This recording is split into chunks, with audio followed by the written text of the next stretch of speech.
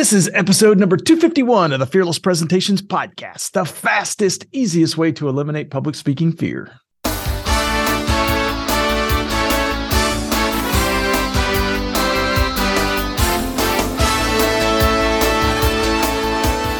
to absolutely eliminate public speaking fear? This podcast is the answer. Here's the guy who literally wrote the book on Fearless Presentations, Doug Stannard.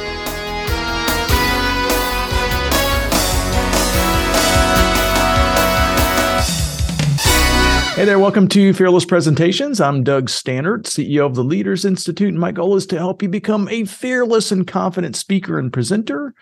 This week, I'm going to start a two-part series on public speaking fear. And in most of our episodes, we either cover ways to reduce nervousness or ways to present more effectively so that the nervousness that you feel is less distracting. In these two episodes, though, I'm going to cover what this nervousness is, what this public speaking fear is, where it comes from, and why most training and coaching can actually backfire on you and cause more nervousness. We'll also show you how to reduce this fear once and for all. So in fact, in this particular episode, I'm going to show you how public speaking fear is actually normal in a lot of cases. And if you aren't feeling it, you may not be challenging yourself to grow. So if you've ever felt public speaking fear or stage fright or any other type of speech anxiety, then listen closely to cover ways to just eliminate this fear once and for all. The episode is brought to you by fearlesspresentations.com. So if you're looking for a faster way to reduce public speaking fear or become a more persuasive speaker, we've got 2-day public speaking classes coming up in cities like Las Vegas, Chicago, Kansas City, Dallas, Columbus, Philadelphia, Los Angeles, Atlanta, Nashville, Sacramento, San Diego, Detroit, Minneapolis, Miami, Washington, D.C., Boston, and Salt Lake City. By the way, our full schedule of classes is on our website at fearlesspresentations.com. So if you want to attend any of the classes that I just mentioned, make sure to go to the website and save a seat in the class, because once those seats are gone, you have to wait a couple months for another one to kind of pop up. Anyway, all right, so let's get on with today's episode. So in this session, I'm going to talk a lot about the fear of public speaking, what it is, where it comes from, how you can kind of get rid of it. And just so you know, since the symptoms of this type of fear are so common, so many people have this, a lot of times presenters will actually have questions about the fear. You know, why do I have this? Where did it come from? How the heck do I get rid of it? That kind of stuff, right? So most people feel like they're the only ones who are experiencing, you know, the butterflies in the stomach when you stand up to speak, or the shaky voice or the shaky hands. However, just about every speaker has some type of nervousness when they present in front of a group. You know, for instance, if the person has had a bad experience in a speech at some time, then even if that was a long time ago, by the way, he or she may still feel a lot of that nervous energy. And if the speech is in front of a larger audience and there's a bigger risk of failure, then that person may experience a full-blown kind of panic attack. We feel those things. They're real. They happen. So as a result, a lot of people who feel just a little bit of stage fright will a lot of times avoid public speaking situations altogether. And that actually intensifies that nervousness. So a lot of times the things that we're doing to try to reduce the nervousness actually makes the anxiety get larger. So the good news is that as far as anxiety goes, this one is actually pretty easy to conquer. There's a simple step-by-step process that you can go through. And once you go through this process, your confidence is going to soar. So let's kind of start off by talking about what it is and where it comes from. What is this fear, this public speaking fear, and how did I get it? Right? And then we'll talk about how to get rid of it. So anytime you try something for the first time, you're going to feel nervous, or you're going to feel some type of anxiety, even just a little bit about that thing. So if you kind of remember back to when you were a little kid and you got on a bicycle for the first time, or if you're an adult and you haven't ridden a bike for a while and you get back on it, you know, that there's a little bit of nervousness there, right? Am I going to make a fool out of myself? Am I going to fall over and scrape up my knees and that kind of thing? Or maybe the first time when you were a teenager, when you tried to drive on the freeway, right? I mean, those are situations where we're going to feel nervous because we're doing that thing for the first time, or we're doing it for the first time in a long time. So the reasons why we tend to kind of remember situations like that, like riding a bike or driving a car for the first time, is that in those situations, we feel an immense threat to our safety, right? Or at least our ego, right? But to a lesser extent, a lot of times we're going to feel nervous about anything that we try for the first time. I'll give you a good example. Like, for instance, that nervousness can kind of pop up even in things that don't really have a lot of security involved. Like, for instance, when I got my first iPhone, the Apple iPhone, and I went to the App Store the first time, and I kind of noticed that all of these apps were like, it says free, there's no charge for it. But I can remember how nervous I was the very first time that I hit that free app button. I was scared that, I was going to end up getting some kind of recurring charge on my phone that I was never going to be able to get rid of, because it was something that was new. Now, before this, I felt sometimes, even before that instance, at times I might have felt kind of nervous when I entered a credit card on a website for the first time. Those are things that when we kind of do them for the first time, then some nervousness is going to be normal, and it's going to happen anytime we try something new. But the amount of nervousness that you will tend to feel will depend a lot on how safe you feel doing that thing. The more imminent the threat to your safety, the more nerve-wracking that activity will be, because your fight or flight mechanism is going to kick in. For instance, my heartbeat increased really, really, really dramatically the first time that I went bungee jumping. Actually, the only time I went bungee jumping. I'm never going to do that again, right? But it increased a lot more in that situation than it did the first time I bought a book on Amazon. I was still nervous the first time I bought a book on Amazon, but my heart didn't start beating fast or anything like that. But when I did the bungee jumping thing, though, I had to kind of push a few more deep breaths before managing to take that leap and jump off the platform. However, that was not the case with my first online purchase. So just kind of keep that in mind. When you're in a situation that, obviously an online purchase, somebody could steal your credit card or something like that. But I don't really have a fear of death in that situation. So just keep that in mind, that a lot of times the amount of fear that we will feel, the amount of nervousness that we're going to feel, is going to really depend on the amount of risk that we're assessing. We're going to talk about that in just a moment. So another thing that's really important to understand about public speaking fear is that it's normal, and it's actually a part of the growth process. It should actually be there, at least in the beginning. So another thing that is really important about public speaking fear is that the fear of public speaking is actually really normal, and it's actually a part of the growth process. For instance, public speaking, it's a skill just like any other, in that the first time that you do it, you're going to feel nervous. We already talked about that. The threat of failure, though, is fairly imminent, because we're often speaking in front of our peers. Of course, the esteem from our peers is very important to us. We want people to like us and trust us. So if we do well, then our confidence is going to grow. If we have a challenge, our stage fright is going to grow. So often this fear is actually created sometimes as early, in elementary school and high school, especially. Happens a lot in college.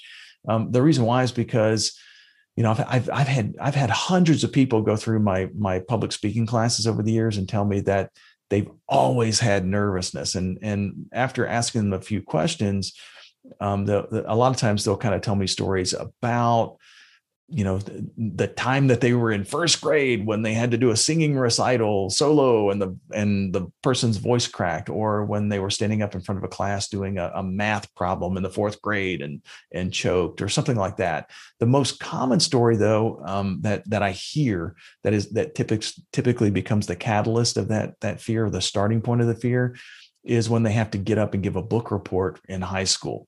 If you think about it, I mean, the high school students are really not the most non-judgmental. A lot of times they're very judgmental, they're very critical. And so as a result, when we have to stand up in front of a group like that, it becomes a little bit more challenging. And then because of these early situations, no matter when that first instance occurred, when we stand up in front of an audience and we speak, often, even if we do okay, we may still consider it to be a failure. In our head, it might be that we didn't do as well as what we wanted ourselves to do. So the more this happens, the more nervousness will actually come from future speeches as well. So many times we might actually be performing well in maybe a business speech or at an office. But if we just think that we did poorly, then that anxiety is still going to grow. So, and by the way, if your stage fright doesn't reduce over time, then you probably really need to change what you're doing. So that in the first couple of times that you speak in front of a group, yeah, you're probably going to be nervous. It should be kind of normal. But the more that you do it, the more that nervousness should start to reduce. And if that is not happening, that means something has broken the cycle and you probably need to do something different. And so let me kind of give you some advice on what to do in that situation. So as I mentioned before, the nervousness is normal when you begin to speak in front of a group. However, if that remains over time, or if your nervousness actually gets worse, then you really want to try changing what you're doing. For instance, if taking something away another example away from public speaking, right? If you've been driving for years, right? If you've been driving for 10 years, 15 years, 20 years, and you still break into a cold sweat every time that you get on the freeway, that means that something most likely has interrupted your confidence building process. And this is where folks will kind of interrupt me and say, whoa. No one can drive for 15 years and not gain confidence. That's absurd, right? Over time, driving becomes second nature. Well, only if that new driver continues to practice and grow. So if he or she avoids driving and only drives once in a while, and when he or she does drive, they don't get on the freeway because they're nervous, then that fear is going to remain, right? And in fact, that fear can even grow worse or even more intense over time. And the same thing happens to speakers. So instead of practicing, what will happen a lot of times is they'll often avoid opportunities. They've got the opportunity to get up and speak and just avoid it. And in other cases, they'll tend to use crutches to make them feel more confident or make them feel more comfortable when they're in front of a group. And when you rely on the crutch, sometimes the crutches, the things that we're trying to do to help us reduce nervousness, will actually increase the nervousness and decrease the confidence. So with all that being said, these are some things that you can do to reduce nervousness. The way that most people prepare for a speech actually adds to the nervousness versus reducing it. And I'll give you a few common things that often occur that people do to try to fix nervousness or reduce nervousness that actually cause it. So like, for instance, one of the first things that people will start to do when they're preparing a presentation is they kind of start by designing their PowerPoint slideshow or their visual aids first. The PowerPoint slides they're visual aids for the audience. They aren't cheat notes to help you remember what you're going to say. So when a presenter starts by creating the PowerPoint deck, then he or she will likely create a delivery method where they speak and then click and then speak and then click and then speak and then click. And that type of presentation is going to be pretty boring. And so basically the presenter is using the slides as almost like a cue card. They're not really designed in that instance to help the audience. They're more of a crutch for the presenter. And by the way, once that the speech starts to go poorly, once you begin to deliver that way and the disconnect occurs with the audience, then your nervousness is actually going to grow even more. So just preparing that way, that simple thing that people do to try to reduce nervousness actually ends up intensifying the nervousness, and it can be a big challenge. Like for instance, in our classes, when folks come to us for help in this, we basically get them to prepare what they want to say first, design their presentation, organize your speech first. And then at the end of the class, then we help them design visual aids. And that's a much better way to do it. It's an easier way to do it, by the way. It takes a whole lot less time, and you're going to be much more comfortable delivering your presentation if you kind of do it that way. The second thing that is really important that folks try to do to reduce nervousness is they try to memorize the entire speech. For some reason, this is kind of what people are taught when they're in high school, especially in colleges, is that you have to write your presentation word for word and then try to memorize this thing. But when a presenter tries to memorize a speech word for word and then rehearse the timings, then a number of interesting things will occur that actually cause the nervousness to increase. Like, if you get to a point where you forget part of the speech, then basically you're already nervous, and your nervousness is going to shoot through the roof. Another thing that will tend to happen when you try to memorize a speech is that you don't want to forget anything. So we tend to speak more quickly, and we kind of run through the material in a really fast pace. Or sometimes, we kind of know that we're doing that, so we purposefully try to slow down our speech so that so that we're getting the right time frame down, that kind of thing. Not to mention just the time and the effort that it takes to memorize a speech. I mean, all those things are kind of negative, but the frustration will often set in, and the confidence of the presenter can really be harmed when any of those negative things happen from memorizing a speech. So like for instance, when we're coaching somebody, when I'm coaching somebody in my class, I like to show the presenters a really simple step-by-step process to help them design a speech in an outline format. It makes it a little bit more spontaneous, easier to adjust the timing, by the way.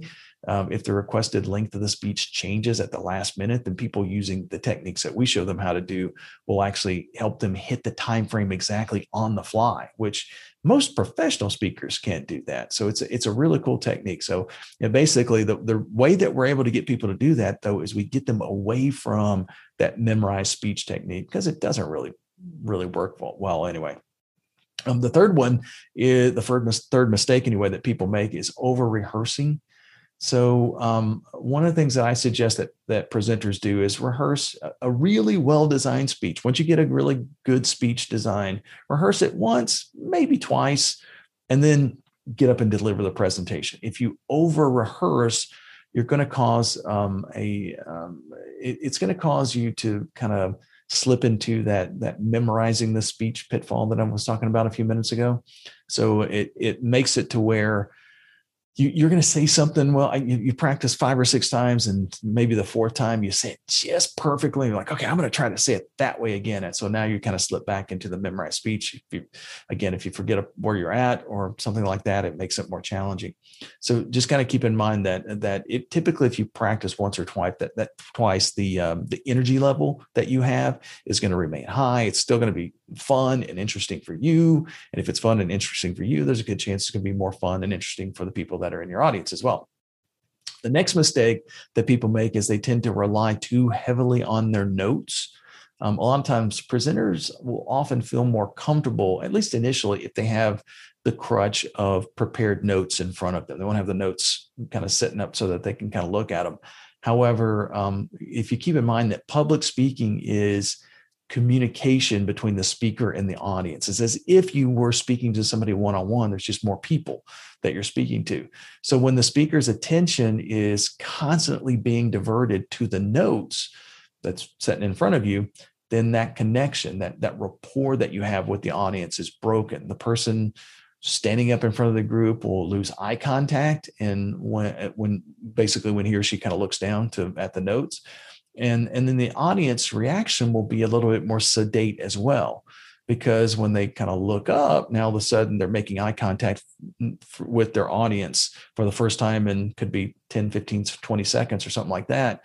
And if the first person that they see is kind of zoned out or something, and it could happen very easily if you're kind of reading from your notes or referring to your notes, then all of a sudden now we're like, oh my God, something's not working, and the panic can set in. So it just makes the speaker more nervous in that type of situation. So basically that nervousness will begin to show in your body language as well. And when that happens, the whole process is kind of a negative reinforcing cycle.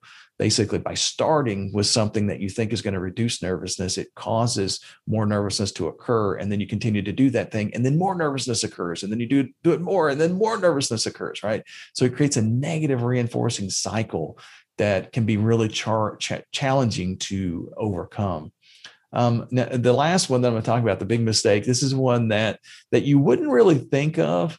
It's basically when you listen to well-intentioned coworkers or friends, right? These are people that they're trying to make you feel more comfortable. They're trying to help you. But when you feel uncomfortable and you turn to one of these friends or coworkers for coaching, the big challenge with this is that most of the people that you're going to be talking to, or that you're going to be asking advice from, they're very quick to pick up on mistakes, but not so quick to pick up on successes. So if you remember how earlier I talked about how success leads to confidence and then failures lead to nervousness, the more successes that you can string together, the more confident you're going to be. The more perceived failures, even if you did really well, but if you don't think you did well, the more of those things that you string together, the more nervousness that you're going to feel.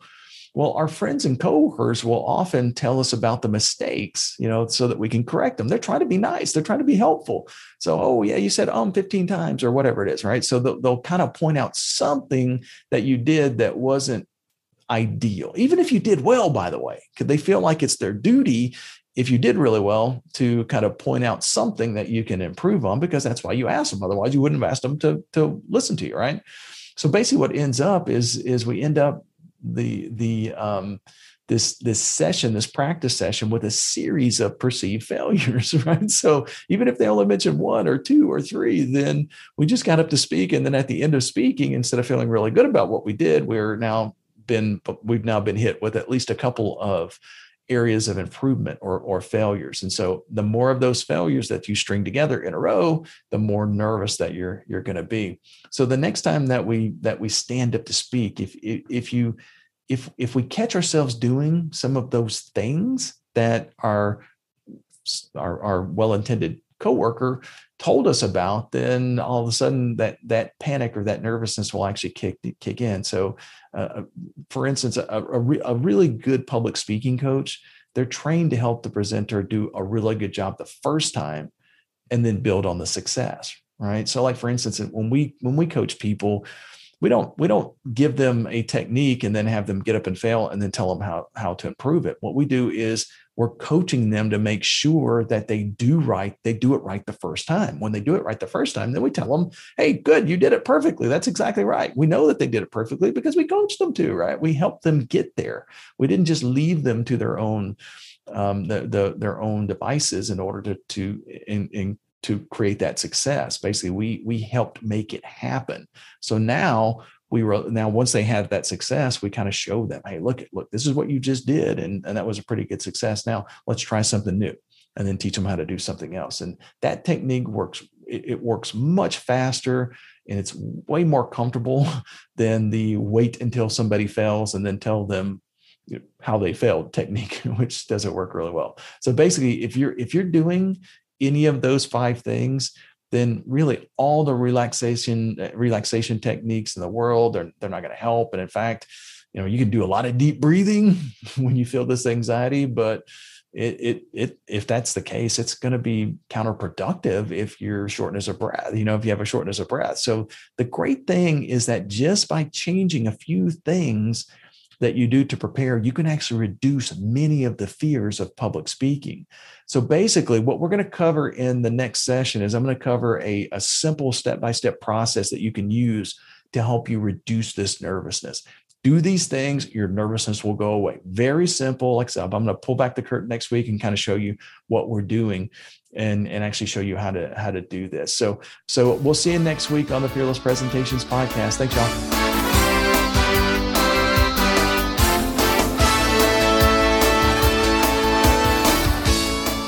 Subscribe to this podcast for new public speaking secrets each week.